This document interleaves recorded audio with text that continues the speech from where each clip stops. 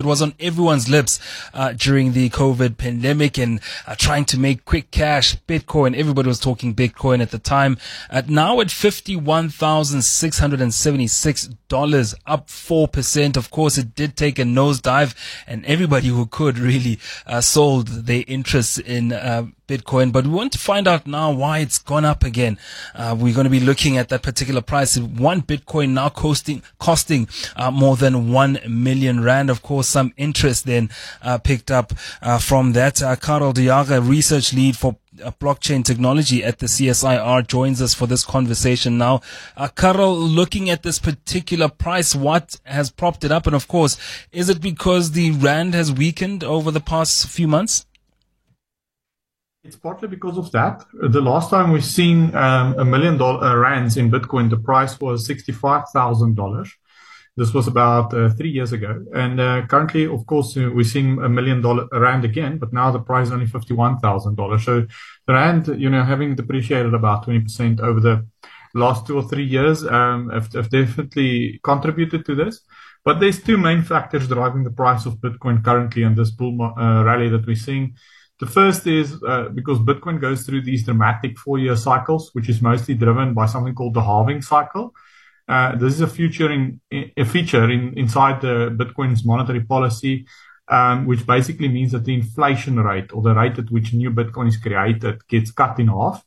And we expect this event to happen in April. And historically, it's always been a very bullish event for the asset class.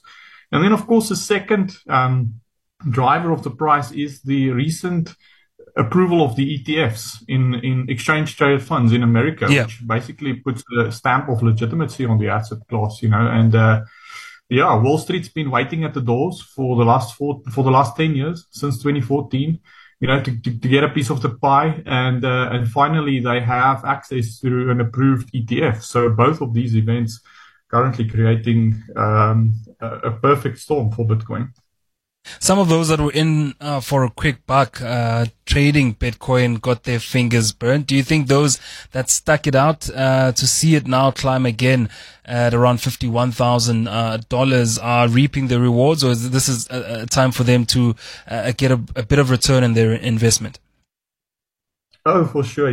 We us people or investors who've been in this for the long run, we believe that this is still only the start, and there's lots of theories about Bitcoin becoming the global monetary settlement layer of the world, to becoming the world standard for all money created, just like gold was back in the early 1900s.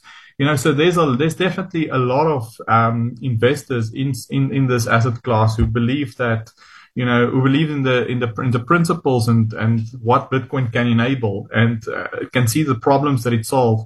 And whenever in it, just for a quick buck in the beginning, of course, there's lots of speculators, and they probably make up the majority of the investors that have access to Bitcoin. So this, and they usually, as with any asset class, it's driven by fear and greed, and often selling at the bottom and buying again back at the top. All right, Bitcoin back in view again, costing more than 1 million rand per Bitcoin in South Africa. Karel de Jager's research lead for blockchain technology at the CSIR. Thank you for that conversation.